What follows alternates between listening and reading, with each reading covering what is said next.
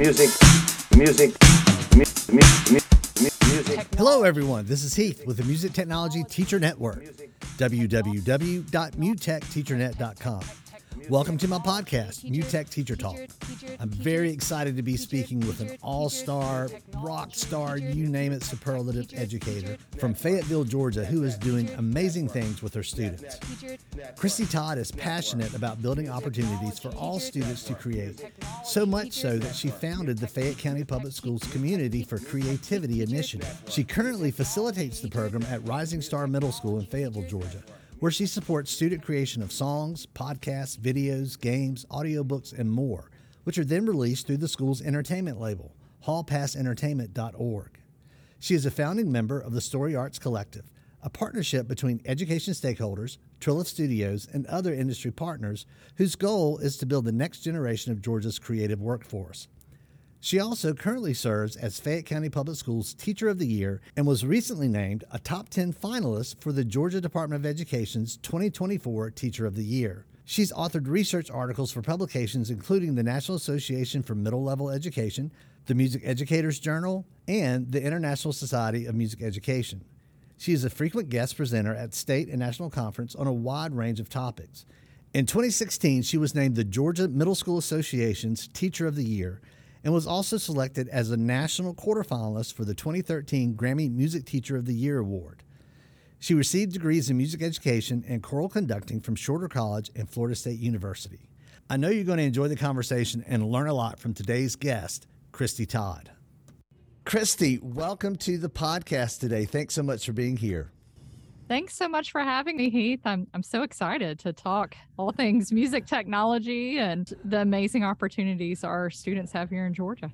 Yeah, I know we have been trying for months, literally, to find some time to get together and share and talk about what we're doing in our classrooms. So I don't know if it's kind of weird that we're finally doing this on a podcast or not, but in any case, I'm really glad that we finally are getting the chance to talk.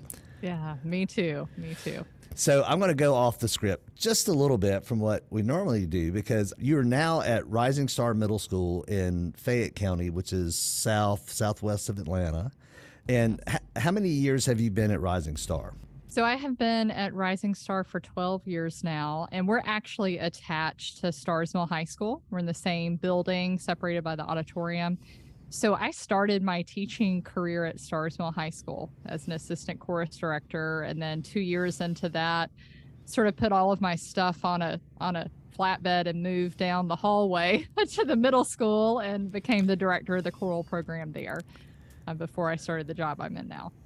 So the question I have, as I was reading through your bio before we talked, you didn't start off as a music teacher. You were in the consulting and business development world with some nonprofit. So my question is, how did that leap happen from business consultant to music teacher?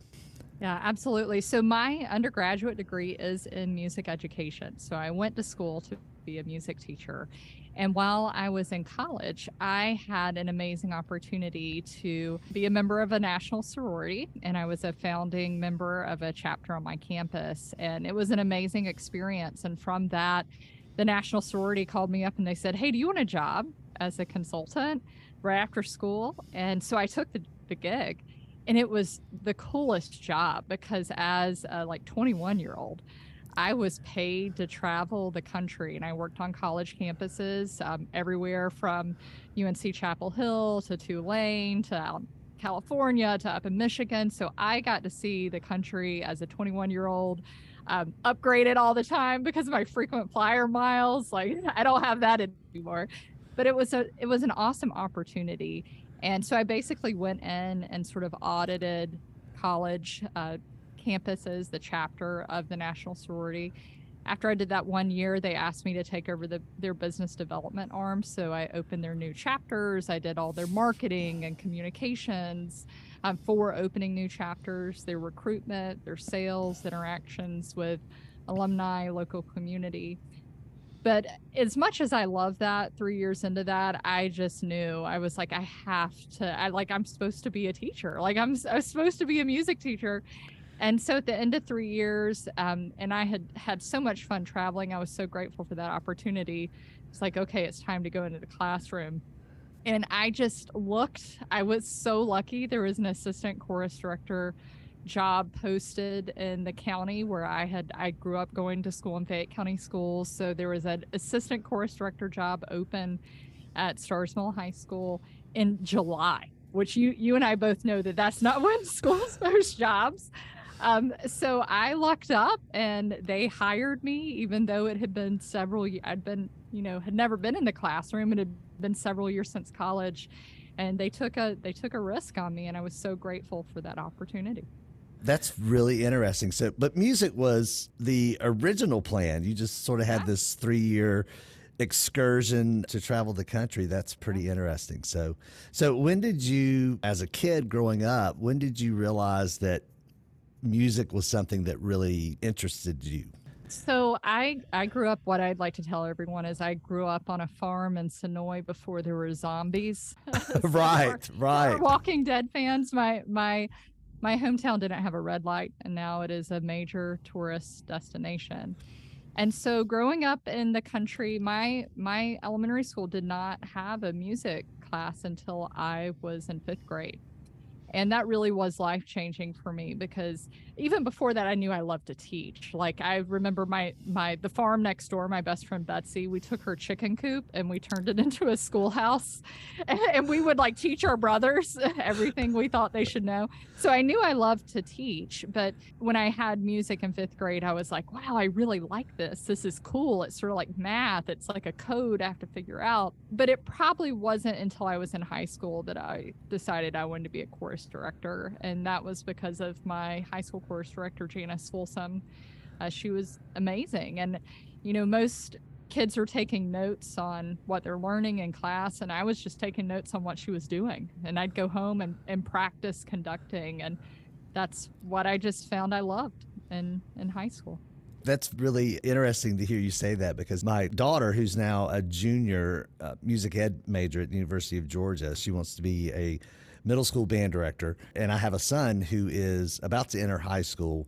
But I can remember when they were younger, my daughter used to sit my son on the edge of the bed, and she would pretend like she was a teacher. And he's done pretty well in school so far, so I give her the credit for first sparking her teaching credentials. But when he was in preschool, she was teaching him what they were learning in 2nd and 3rd grade already. So that's cool. Just a little shout out to Abby. She started her teaching career, really, really early. So that's really interesting. So you go in and you get to Rising Star, and you're doing choir, and you're loving it. But somewhere there had to begin some transition from what we would consider probably a traditional music program or choir program, transitioning into this music technology. And as in the conversation, we'll find out it is so much more even than just that. But how did that transition or transformation begin to happen? Absolutely. I think there were two things that happened for me. One side had to do with a sort of shift in my teaching philosophy. And another side happened with the boom in the creative industries that I've hinted at that was happening here in the Fayette County area. So in my first year teaching as an assistant chorus director at Stars Mill High School, I had a student in choir, and we were going for our large group performance evaluation. We were standing on stage and singing for a panel of judges. And I had a student mainstreamed into my chorus program who was in a self-contained class education classroom. And she was a wonderful member of our chorus, participated. And when we got on stage, she found her voice loudly and off key for the first time. And when you're standing up there conducting, you just keep going, we're in the moment. And when I got the scores back from the judges, and I still have the score sheet, Heath, to this day, one of the judges wrote, "Did you hear the voice off key? Is this the right place for her?" ? And it really, really made me angry. And it took me a couple days to realize I didn't need to be angry at the judges. I needed to be angry at myself, because I didn't really know that student or her strengths or her capabilities, all I knew is music was a social outlet for her. And so that really sort of set me on the path to figure out how we can provide well-rounded music education opportunities for all students. And I went later and got my master's at Florida State University and focused that research on inclusive performance ensembles. Because of that, some students physically cannot match pitch or physically could not move to a steady beat. And what we did was we started a special music collaboration that has now been going on. It's been in existence for 14 years now, Heath, and it has impacted over 10,000 students. Wow. So it is a partnership between the special education department at the middle school and the high school, and also our fine arts programs. And so we have we have 2 annual performances where it's students from across the school making music together in a wide variety of ways. And because of that, I began embracing technology. Got a grant for iPads, brought them in, was using them. We partnered with a local recording studio on Fridays and launched a Rock Friday program. So we had kids playing adapted guitars. We had them playing sort of piano parts on the iPad. And in, I think it was 2017 or 2018, my men's chorus, I had a really large men's chorus of about 80 guys at the middle school, was selected to perform at GMEA. And because we believe in inclusive ensembles, it was unauditioned, and we had about 30% of that choir either had an IEP or a 504 plan or ESOL services. And so our concert at GMEA, like, we brought in speakers, we ran cabling. I'm like, I'm about to get kicked out. Like, this is not normally done. We had an iPad band, and many of the students in that band were students in our special education program. And that's how they performed. That's how they showed what they knew about music. And it really changed, I think, a lot of minds that day, including my school superintendent, who was in the audience. So when he saw that, the next week, I got a phone call, or it was actually the front office buzzed and said, "Miss Todd, the superintendent's here to see you," which is not normally a good thing.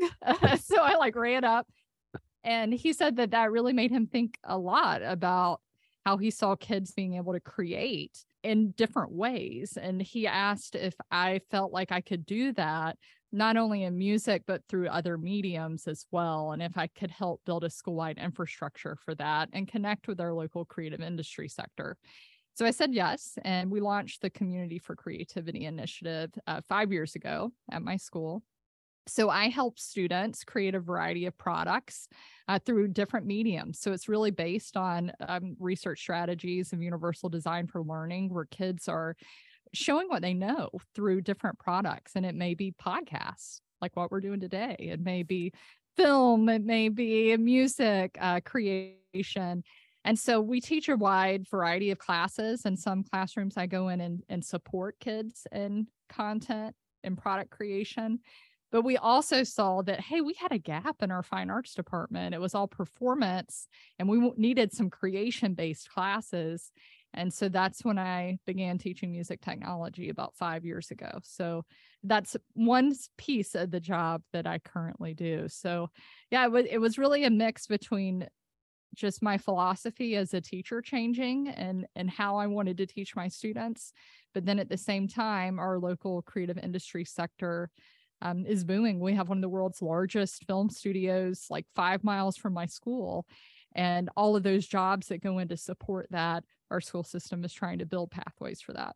It's such a great story to hear how that happened. And it's interesting, I think, how there's certain performances or certain events that really, and even sometimes you may not know at the time, but you look back and realize that was a real catalyst or turning point. But I have 2. The first thing that happened, I think this was first or second year I was doing it. I was just teaching one class per semester, but we were working in Soundtrap, which is, an online DAW. Mm-hmm. And one of the things that's cool about Soundtrap is you can get an app on your smartphone. And I was teaching this class, and we had been working on a project where they were creating, melodies or something.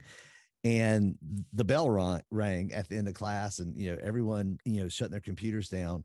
And typically, students are discouraged from having their cell phones out or whatever during school. But I was standing there at the door in the hallway as they were leaving, and one of the students that was in my class came out holding their cell phone up, and they caught their buddy coming out of another class across the hall, and they go, "Dude, check out what I just made."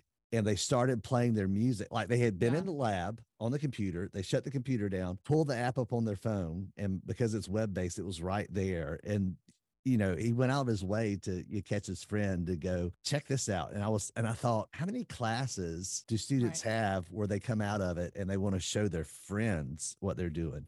So that was really impactful for me. And the other thing is I had a student, it was about maybe a year after that experience, but she was in my class, but she couldn't physically manipulate a mouse or a keyboard. So she had a person with her, throughout the day that would help her do those things. And so they asked ahead of time, they said, "Do you think that she would be able to do this?" And I went, "Absolutely, as long as she has someone there that can help." So what I can remember is during class, I would hear her voice suddenly go, "I like it. I like it."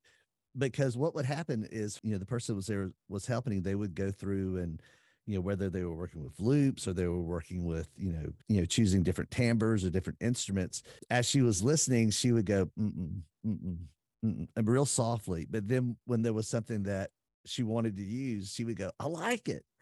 So even to this day, when things happen in my classroom that sort of like that, I still hear that student's voice in my head. And that was a big motivator, just like, your experience, to understand that, wow, through this program, is creating opportunities for more students to experience and create music, which, I mean, that's what it's all about.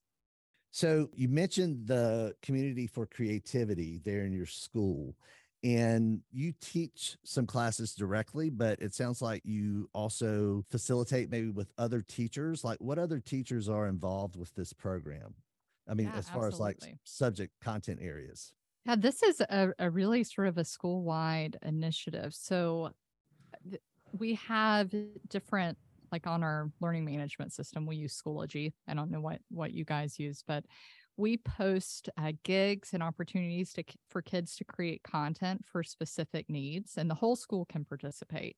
So it might be something like Fayette Senior Services reaches out and says, "Hey, we need a new logo for our whatever program we have." And so we put that gig out to the school and the kids create that content. And so that's available to anybody. Sometimes, like for Veterans Day, if we need a specific video with a specific message, we'll put that gig out and kids across the school can create. And we have, I'd say, like audio and media video maker spaces in the school where kids can sort of use those spaces to help. And so we have elements like that for 6th and 7th grade. But when we get to 8th grade, kids can focus in on a capstone project. So this is something that they want to make or produce that's going to serve a need in our school or in our larger community. And they pitch their idea. So show us a prototype, sort of like a Shark Tank. It's very official. We have a panel and they have to walk in. And so they pitch their idea and they ask for funding. So part of my job is to provide funding, create industry mentors, faculty advisors. So that may involve anybody in the entire school, honestly, based on what the kid is interested in doing. So I teach several sections. It depends, sometimes 2, sometimes 4 sections of music technology. And then when it's time for capstone projects with 8th grade, I go into other classrooms and help students with their capstone projects. So this year we just had our big showcase, and we had a group of students who designed a video game using Unreal Engine, and it was called Earth's Collapse. And they used key landmarks in Georgia to build the buildings, and it's sort of like what would happen with global warming. So that was a really interesting project. We had a student, her name's Valeria. She's from Peru, and her family, her grandmother, who is still in Peru, is knits and makes these amazing things that are crocheted, handmade.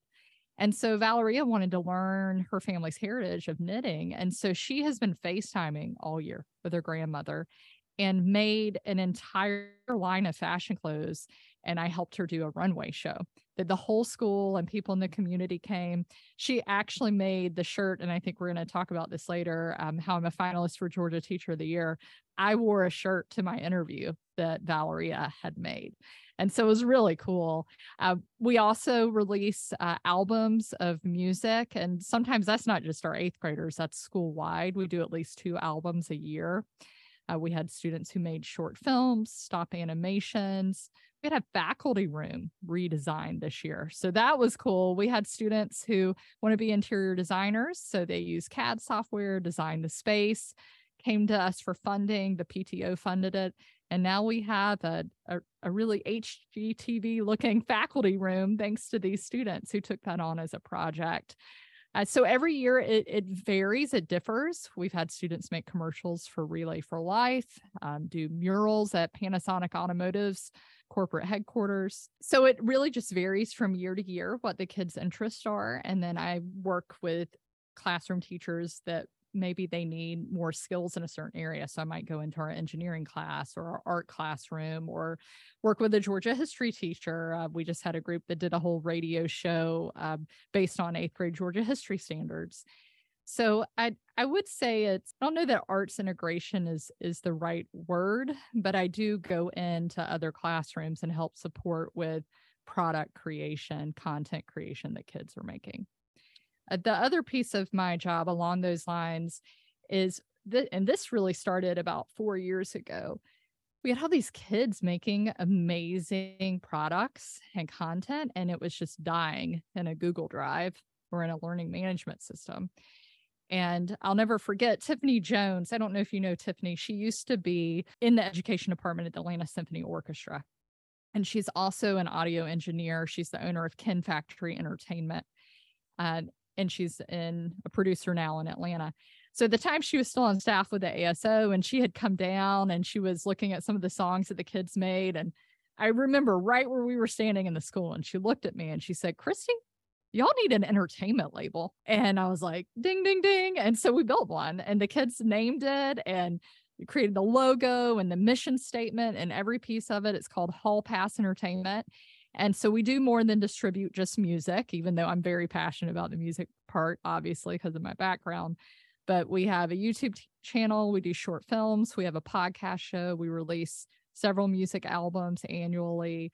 We have a whole graphic design arm. And so it is a full functioning like creative agency, right? Where we're making content and sharing it with our school audience. And I think the thing that's been very powerful about that, Heath, is traditionally in a school setting, you're going to have certain teachers and students that get seen.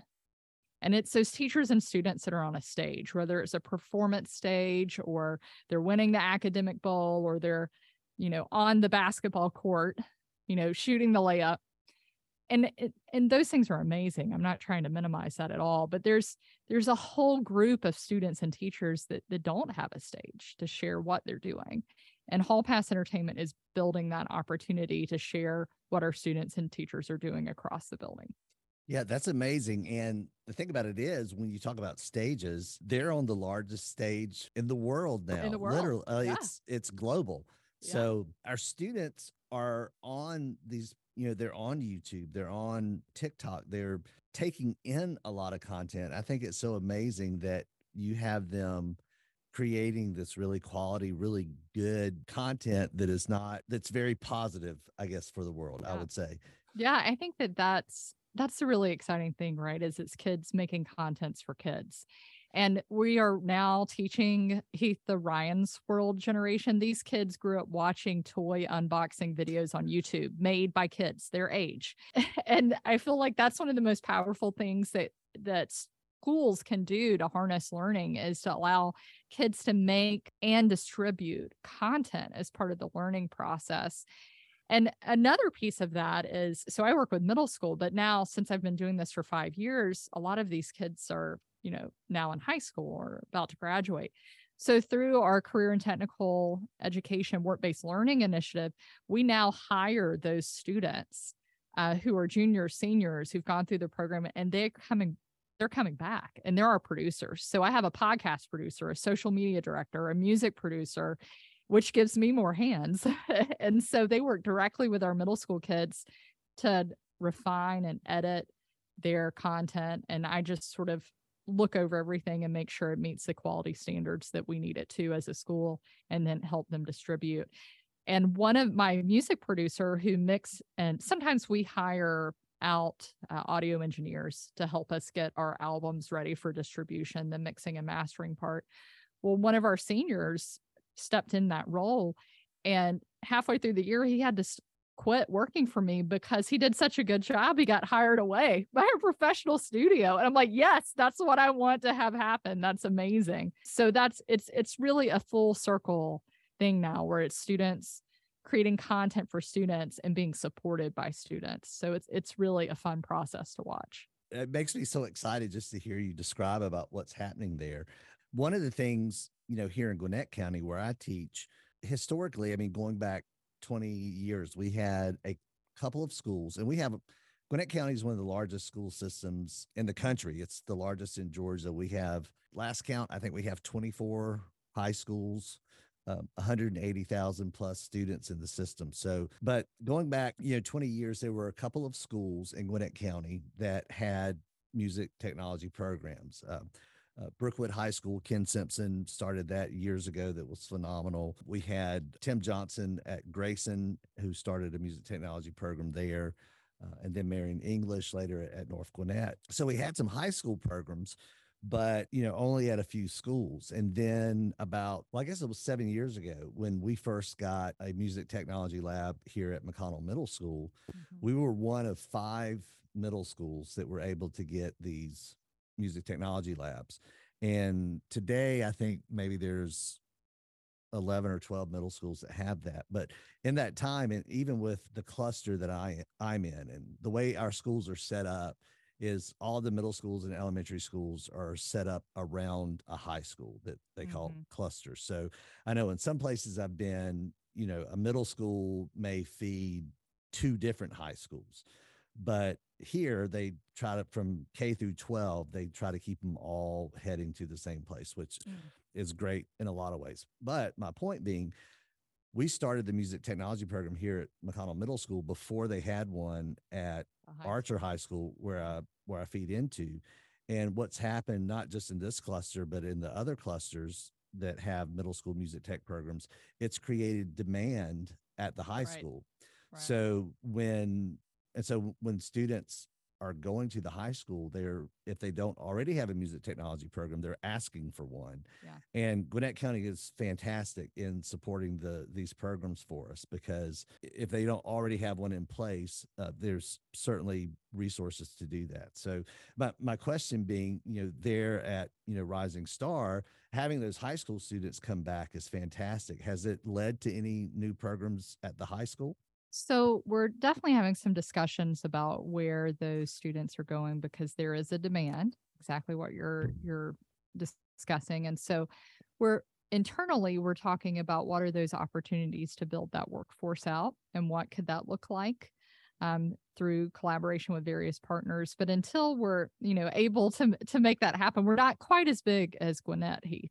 We can't snap our fingers and make it happen overnight. Oh yeah. Yeah. But I have so much respect for Gwinnett. You may not remember this, but when we launched this program, I came up and I toured your classroom 5 years ago when we launched this. And I toured a lot of the different music tech programs because we were trying to figure out, like, hey, what are we doing? What equipment do we need? And for us, we needed the space to serve more than just music technology, because we're looking at many different sides, visual sides too, of the creative industries. But it was so helpful to go tour everything that's happening there. But we do have one of our band teacher at the high school that we feed into next year is running sort of an alternate music course with songwriting. We do a lot of songwriting, and so we're seeing that expansion begin to happen and broaden in different ways. And so I'm excited to see where the future leads us.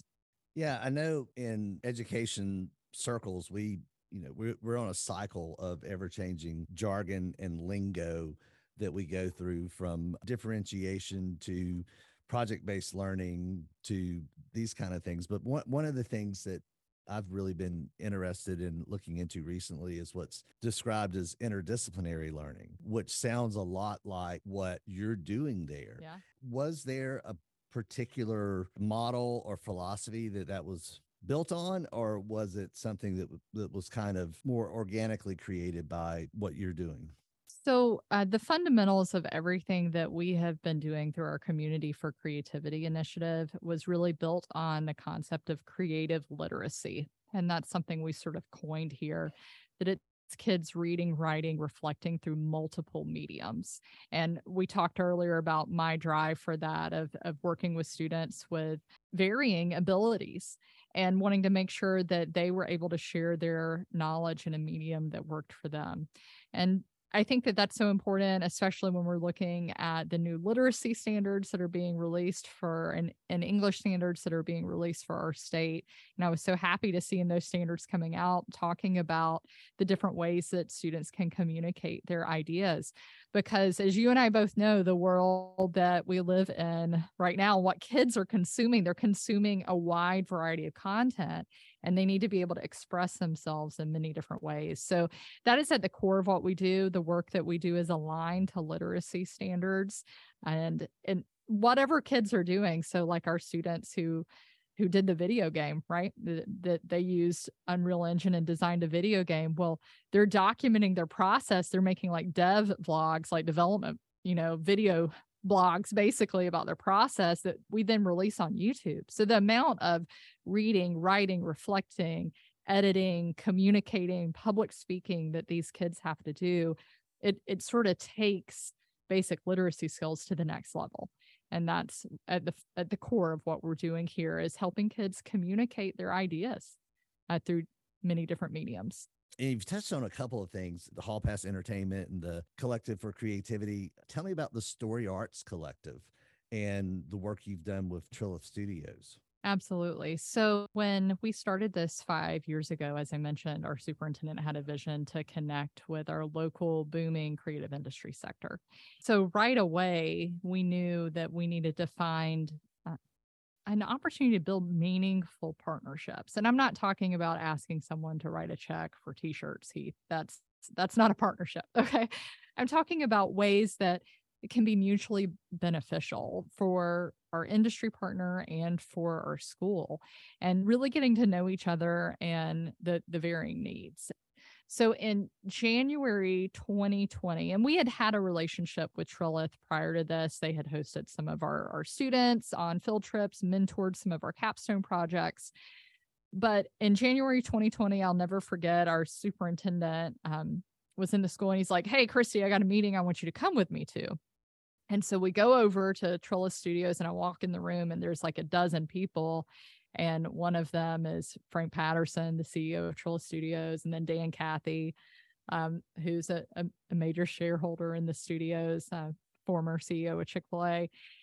And I'm like looking around the room and I'm like, I am a teacher. Like, what am I doing in this room?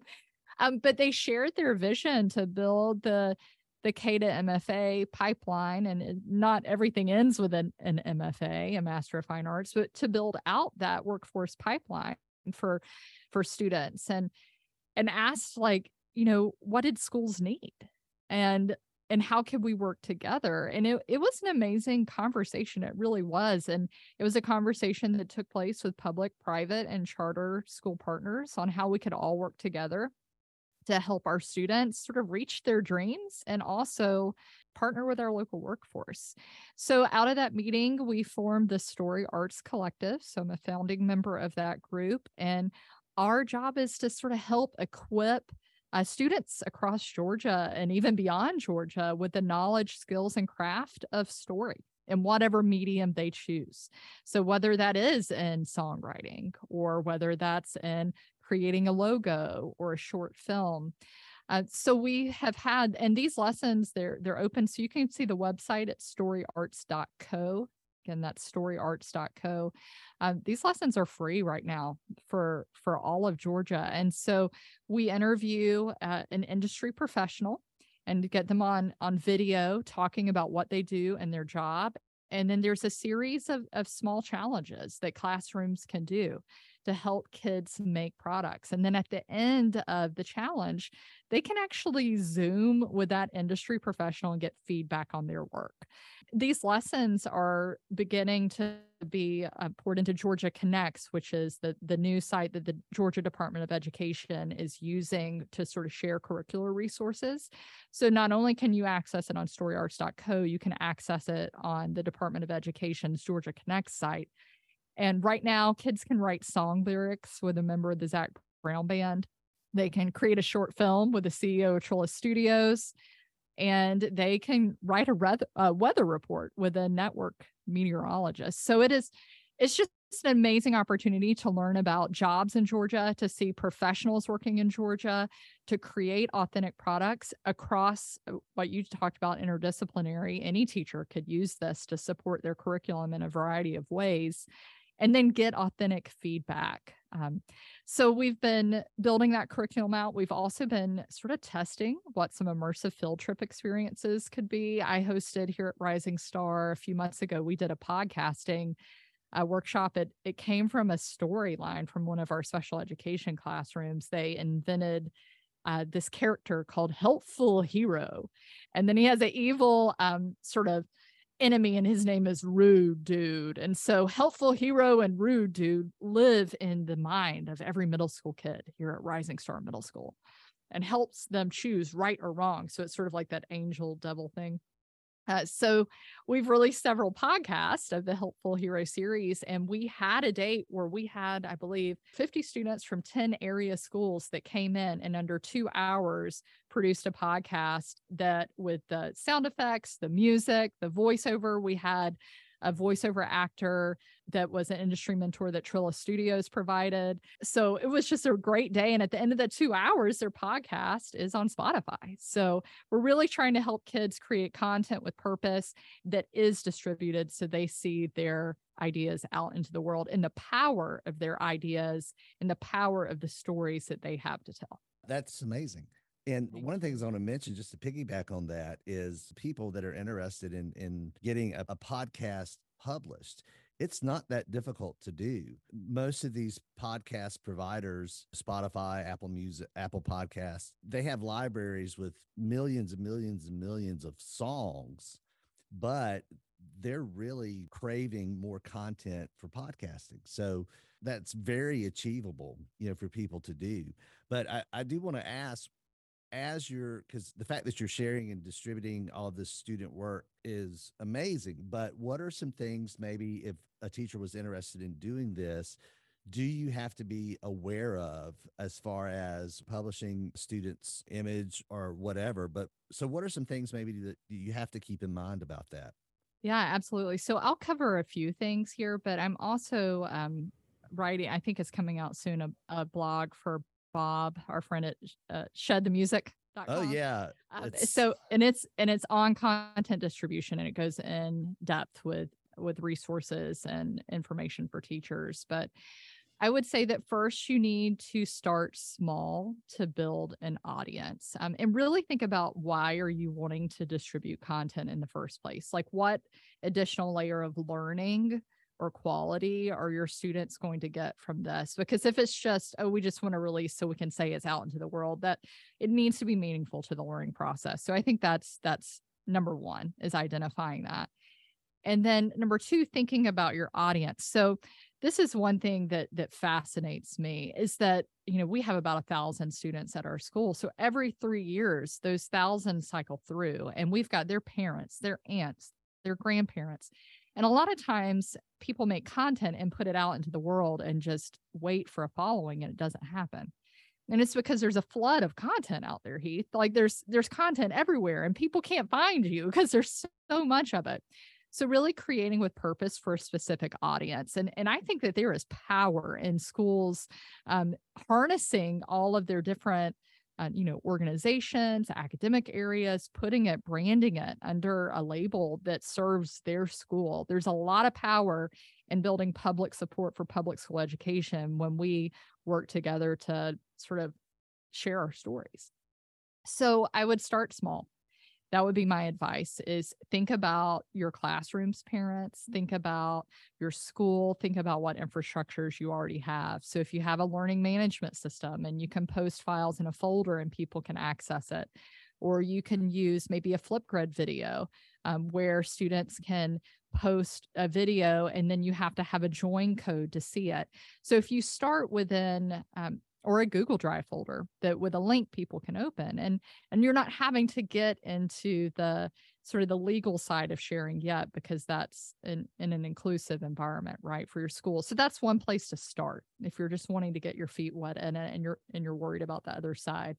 But if you do want to go outside of your school and you do want to post it on a streaming platform, having that conversation with your school leadership on your why, on being able to talk about what platform you want to use. And I would start with one platform. For us, we started with SoundCloud, was the first platform that we started distributing music on 5 years ago, because they had a free platform. It also works very well with Soundtrap, as you talked about. It's part of the Spotify family. So that was where we started, was on SoundCloud. And when it comes to the legal side, we worked with our lawyers here in our school system to create content usage and distribution agreements along with media releases. So you're going to have to look at first what is already in place in your school system. So in our school system, we had a standard like photo video sharing policy in our agenda. So if you opt out, then we can't share their image. So most of our students were already covered for that. But on the equipment that we had here at the school system, sort of the default was if you create content on school system equipment, then at the end of the day, the school system owns that. And that was something that in talking to the students and as teachers, we disagreed with when it came to content creation. We wanted to teach the students the importance of intellectual property and them owning their intellectual property. So we worked with our school system lawyers and several nonprofit, Georgia Lawyers for the Arts helped us as well, develop these releases that stated that the students own, this is their intellectual property. They created it. They own it. They can use it however they want to, but we have the right as a school system to distribute and monetize that distribution. Now, Heath, we're not getting rich off of this. I think we made like $14 last year because you make like 0.003 cents per stream. But the reason we felt like that was really important is because now I pull analytics and we have deep discussion with students about, okay, let's look at your song. Let's look at the analytics. Let's look at who listened to it and why. Let's look at how much revenue this song brought in compared to this song. And we wanted to be able to have those lessons with our students. And that's really eye-opening and teaches them the importance of creating content with a purpose. So those distribution agreements, I put some verbiage in the blog post that I mentioned about that gives some hints that school systems could look at to start drafting their own. Please do not take this as legal advice. This is just ideas to think about, and you definitely need to talk to your own legal team to develop those releases. But I do have those. Our students sign those. They sign also media. We do another layer of media releases as well. I also have a disclaimer that we put at the bottom of all of our content that says that these are the views and the opinions of the original artist and don't necessarily reflect our school system or our school or our entertainment label. I keep track of the sort of distribution. So we have spreadsheets in addition to all of the paperwork. I keep track of who wrote what and sort of the distribution of that. And so the students know, like I tell them, if Netflix calls and they say, we want this song for this show, I'm going to tell them to contact you because you own it. And so we try to keep record of who did what piece of that. And then also be very clear about that, whenever, like if you go to our YouTube channel, it says who did what. So that way, if there's ever any question, it's all clearly laid out. But honestly, I think the kids and the parents, and and I'm probably going over the top with this. I really am, because I want the kids to be part of the industry and feel like they're part of the industry because they are. And I want them to understand how to be smart, to look at contracts, to be for their own interest as creator, to understand the importance of intellectual property. So we really take them from the beginning all the way through the process so they understand that. So one day, if they're working on their own, like if they have a podcast show, they're like, oh, I need that person to sign a work for hire agreement. So, so they don't come back and sue me for revenue if this hits. I try to have our students thinking that way. And, again, this is not something that we're making tons of money off or not. It's more about the learning process and kids seeing what it takes to make it in this industry. But that's one of the things that I talk about with my students. I go, this idea of intellectual property, that if I give you an assignment and as part of that assignment, you have to create a melody, and that melody is, you didn't base it off of another song. This was your original idea that you created. As a teacher, I can grade that. I can assess that, but it belongs to you. That is your creation, belongs to you. And my friend John Snyder, who works with Tweed Recording in Athens and has been, his background is actually, he has a law degree. And but one of the things that's really important with him and the students that he works with is this idea of entrepreneurship and intellectual property, that if you create something that belongs to you, and that creation has value to someone else, then you can sell that. And once you do that, you're now a business. And if it's something that you're going to do, and that's not to say that if you do write a song or do a podcast, that it always has to be, monetized or whatever. But it's important for students to know that what they create belongs to them and it does have value. So, I think it's incredibly important. And too often that is missed in this process in education. Well, in the future too, when we look at advances with AI and everything that's happening in the world, really the creators, right? The people who can make those connections, predict the future, create new content that AI can't do. That's where that's where the jobs are going to be. So for kids to understand that at a young age, that my idea has power, my idea has value. I also think the important thing about this, Heath, is that kids realize that they don't have to create in a silo on their own, which sometimes in education, we're so siloed in subject areas that it might not be until later in life when they're actually in an opportunity where they're working in a multidisciplinary way. And when we create content and distribute that content, kids get to see how many different hands are on it along the way and people we bring in. So for instance, I had Connor and Emily for their 8th grade capstone project wanted to write a musical. Okay. You and I both know, Heath, that's huge. Okay. Like that's a lot. Okay. So sometimes my job is when kids come to me and they're like, I'm going to write a musical. I'm like, okay, let's talk about viability and scale and maybe a piece of that. And I want to kill their dreams, but I want them to be successful.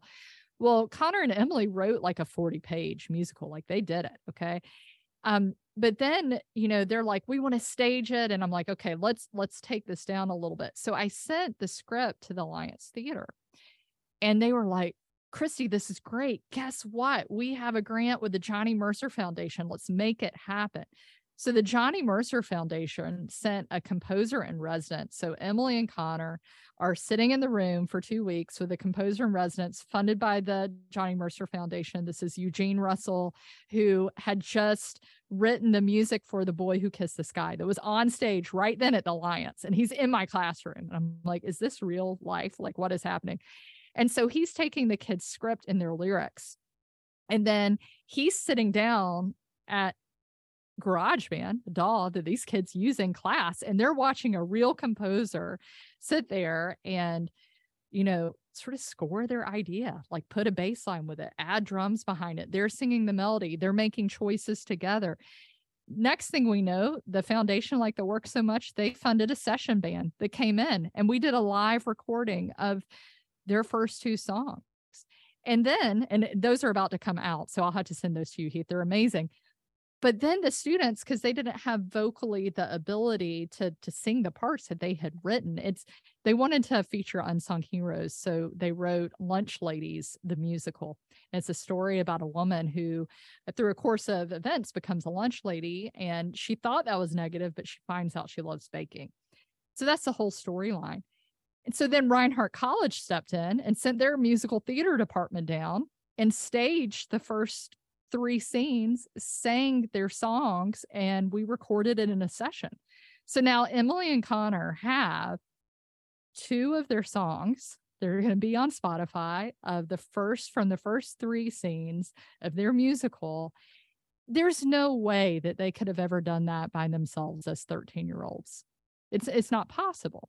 But the lesson those kids learned about gig work, about you can have a dream and sometimes you can't implement every piece of that dream, but you need to find the people who can help you build your dream. Like that lesson is going to go with them for the rest of their life. And they're hoping to finish writing that musical in the future. And if we weren't in the world of content distribution, if we weren't in the world of trying to get that product out, that's a lesson that they never would have learned. And it's a really powerful one. I'm literally speechless, which is saying something coming from me, because I mean, it's like you are describing a mythical Shangri-La utopia of creative learning. I am, to say I'm impressed, it's just, that's not the right word. I mean, it's amazing what you're describing. And the thing about it, Heath, that's so important is it's not me. It is a group of people and kids and adults working together, and we're okay being messy.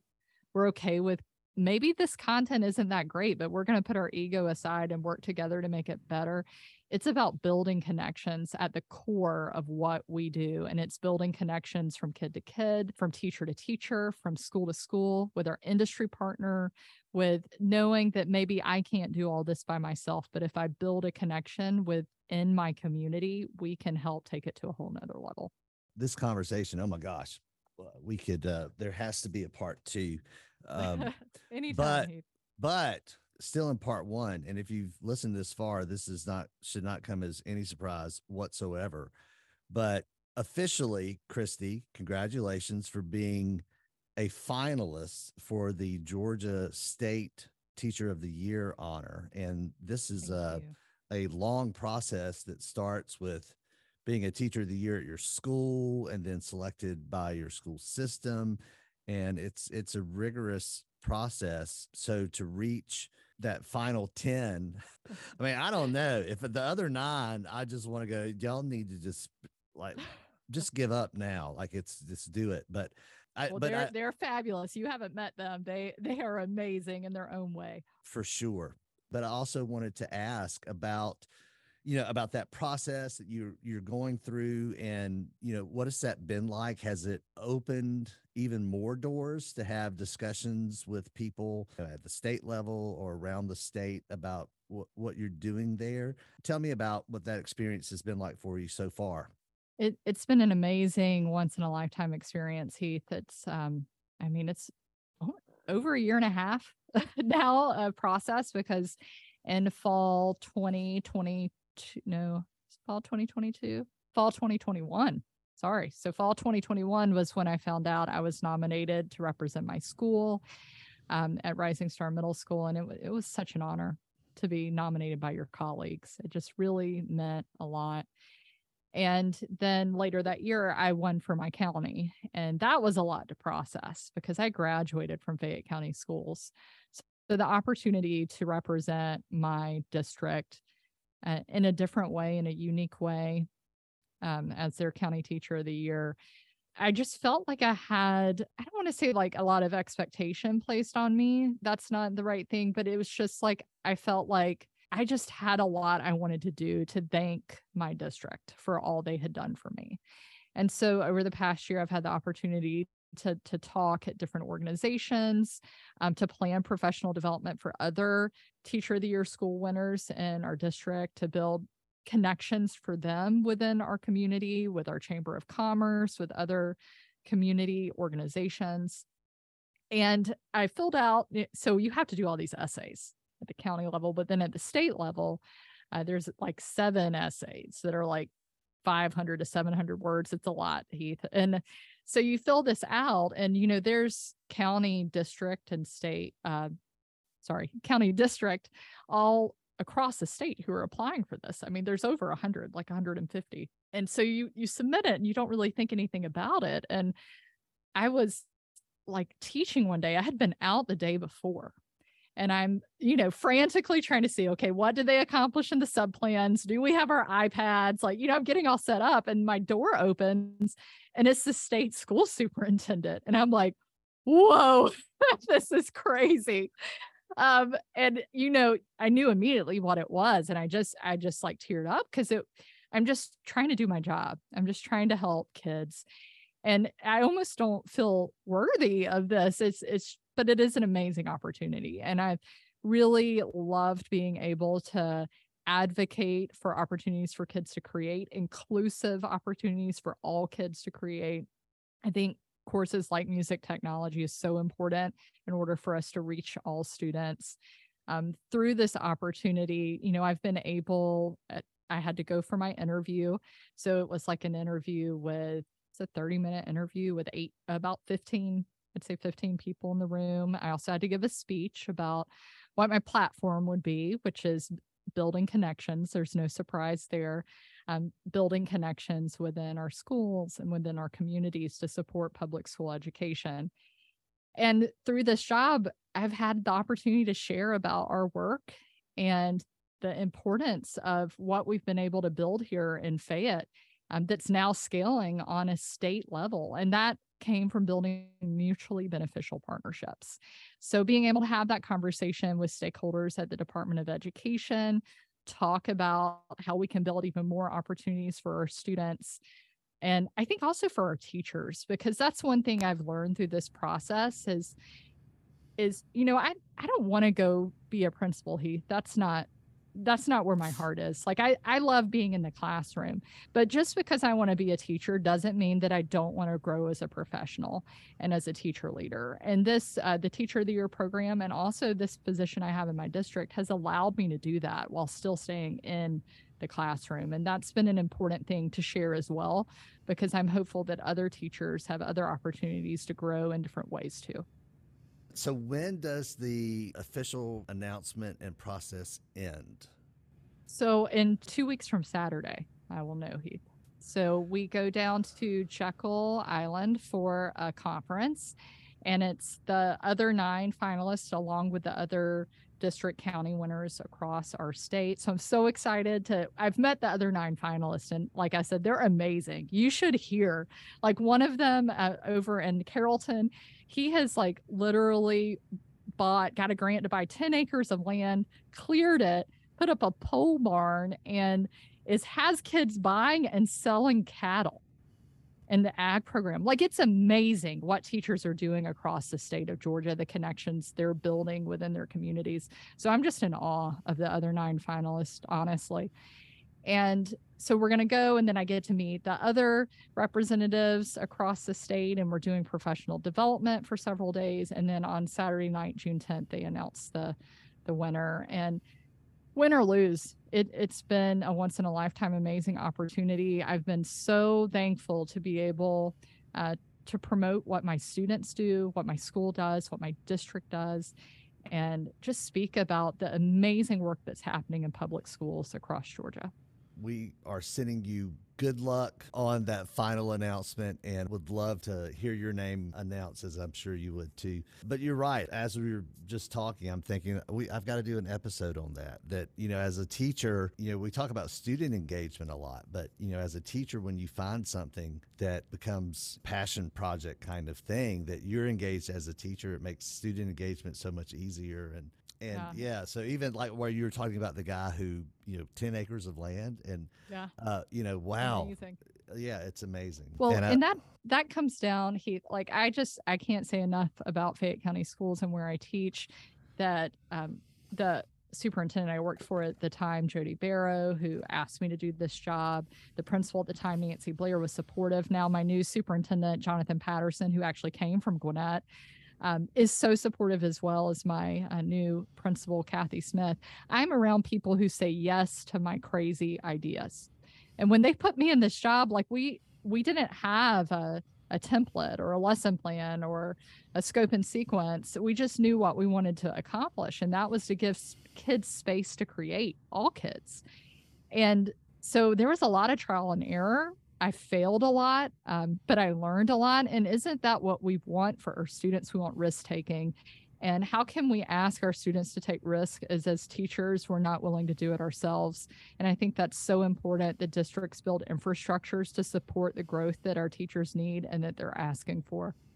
Yeah, having that administrative support is so very, very important. It's wonderful. I have a similar experience here when I was starting the music tech program with a principal who allowed me to make some mistakes, but trusted me to, and what I was trying to build and trying to create is super important.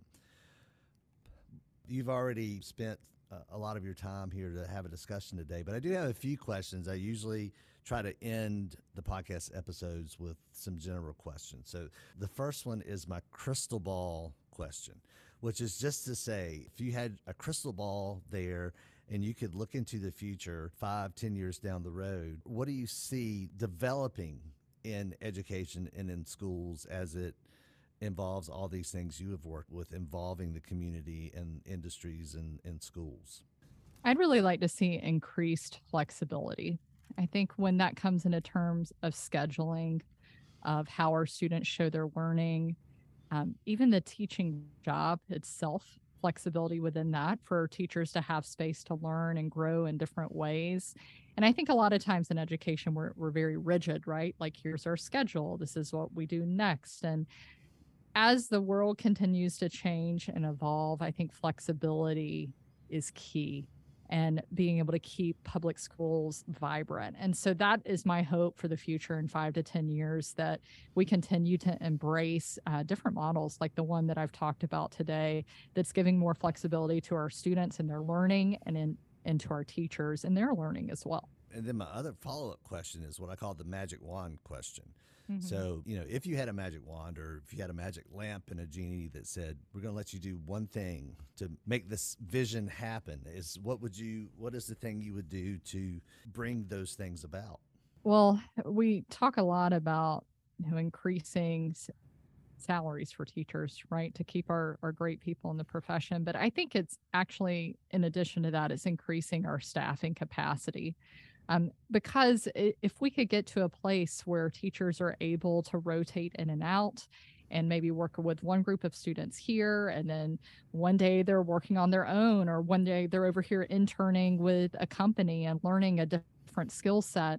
So I would love to see, if I had a magic wand, I would think a lot about how we use teachers, and instead of necessarily putting them in one box to do one thing, like, how can we mix up the schedule and the different way we use teachers in their positions, and maybe bring in some additional staffing to provide a little bit more flexibility there for the schedule. Because when you have one teacher assigned to one classroom, it's hard, right? It's hard to give that flexibility. So I think that there's some unique things we could do with staffing. So if I had a magic wand and somebody put me in charge, that's definitely what I would work on. But I'd also use that magic wand to make sure the Braves always win the World Series.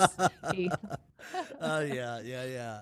And the final question, and this one's particularly personal for me because, as I mentioned earlier, my daughter is about to go into her senior year of her music education program. But everyone knows that, in the last several years, particularly, the teaching profession isn't always presented in a particularly positive light. So if you were going to be speaking to either a student that's in high school that's thinking about going into teaching, or someone who was currently in college, along that road, what's some advice or encouragement you would give them about becoming a teacher? So I actually had the opportunity to speak to all of Fayette's new teachers this year. So I'll give the advice that I shared with about the several hundred that were in that room, is that when we talk about why somebody does something right, the reason, that intrinsic motivation, behavioral psychologists in the 1970s, one of them being Edward Deci, said that there's three things, and it comes down to autonomy, mastery, and purpose. And our teachers and our kids who are sitting right now, our college students who are sitting there saying, I want to be a teacher, right? They know their purpose. They want to help kids. But sometimes those other pieces get lost. And you really got to have those three things together to feel supported and successful in whatever you're doing, but especially education. So when it comes to mastery, I would say, don't try to do it all. Find an amazing teacher who's been in a classroom for a while, copy what they do, steal what they do. Don't reinvent the wheel those first couple of years. I was so fortunate that I started my career as an assistant choral director. I was with an amazing teacher every day. I watched what he did. John Odom, he used to be the president of GMEA. John is retiring. I keep crying because John's retiring. I don't know what it's like to teach without John being down the hall. But I'm here today because of John Odom, because I was able to watch an amazing teacher, and I learned so much from him. So that's the thing I would say to new teachers is find someone to copy, steal what they do. It's not wrong. It's what we do in education. It's how we pass on our art of teaching. The other thing is autonomy. And I think you've got to find that spark that makes kids want to sit up and pay attention.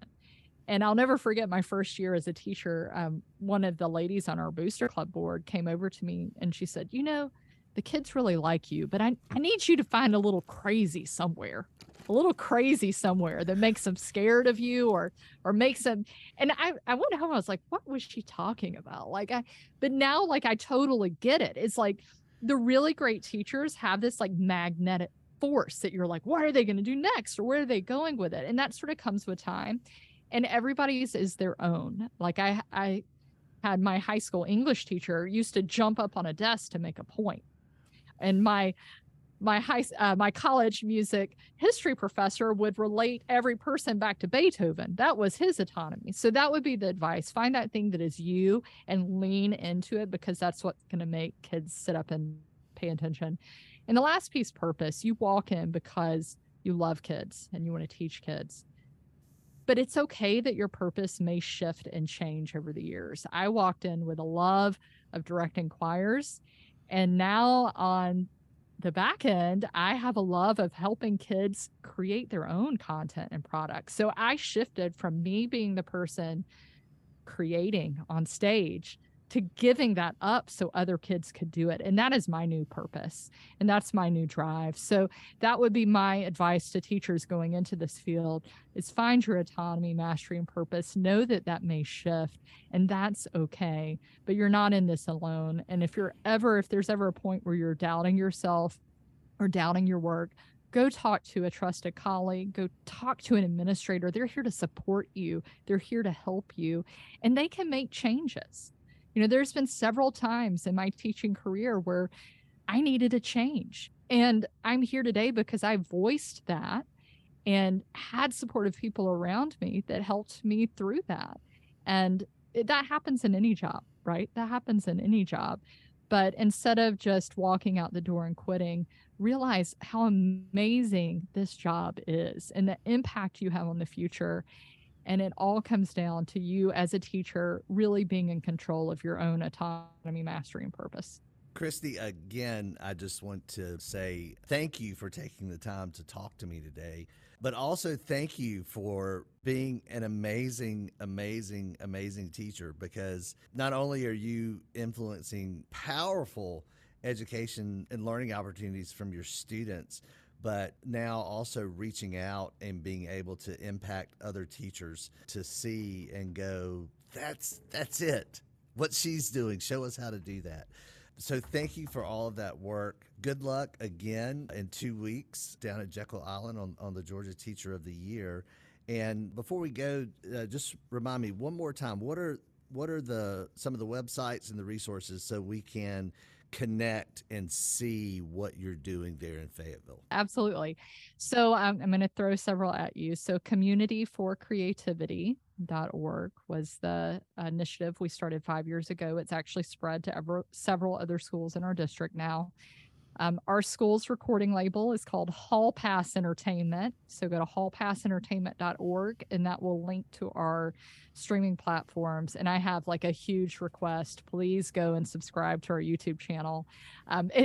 Right now they're recognizing all of our .fcboe email extensions as spam because there's so many of us. So we need people with non-FCBOE emails to go subscribe. So please do that. So that's hallpassentertainment.org, and check out our YouTube channel. And then the other thing I mentioned, the curricular resources, a lot are out now. We have more coming out over the summer that connect Georgia's classrooms to Georgia's creative industry professionals. That's called storyarts.co. And I'm actually presenting along with the team at the Woodruff Arts Conference, Educators Conference next week about story arts and those education resources. So maybe I'll see some of you guys there at that conference at the Woodruff Arts Center.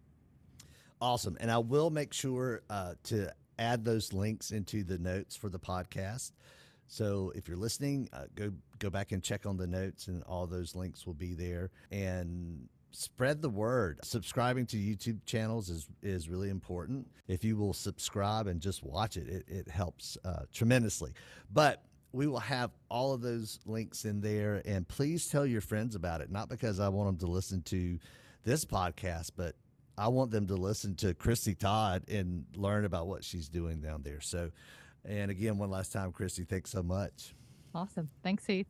Thank you for listening to my conversation with Georgia State Teacher of the Year finalist, Christy Todd. If you're interested in learning more about Christy and her work, check out the notes for this episode of the podcast to find the links to the websites mentioned in the conversation. If you've enjoyed the podcast, please subscribe and share with your friends and colleagues. In addition to this podcast, there are links to my website, YouTube channel, blog, and social media handles, as well as a link to the new Discord server in the show notes. I hope you'll be on the lookout for the next episode of the podcast, where I'll be having a conversation with composer Chris Rickwood. Chris specializes in composing music for video games. His credits include Madden 16, Ghostbusters, a video game, Age of Empires, Smite, and Brawlhalla, just to name a few. As always, please feel free to leave comments and let me know how we're doing or what you would like to learn more about. Until then, this has been Heath with the Music Technology Teacher Network. Advocate, support, inspire, create. Teacher Network. Music Technology Teacher Network. Music Technology Teacher Network.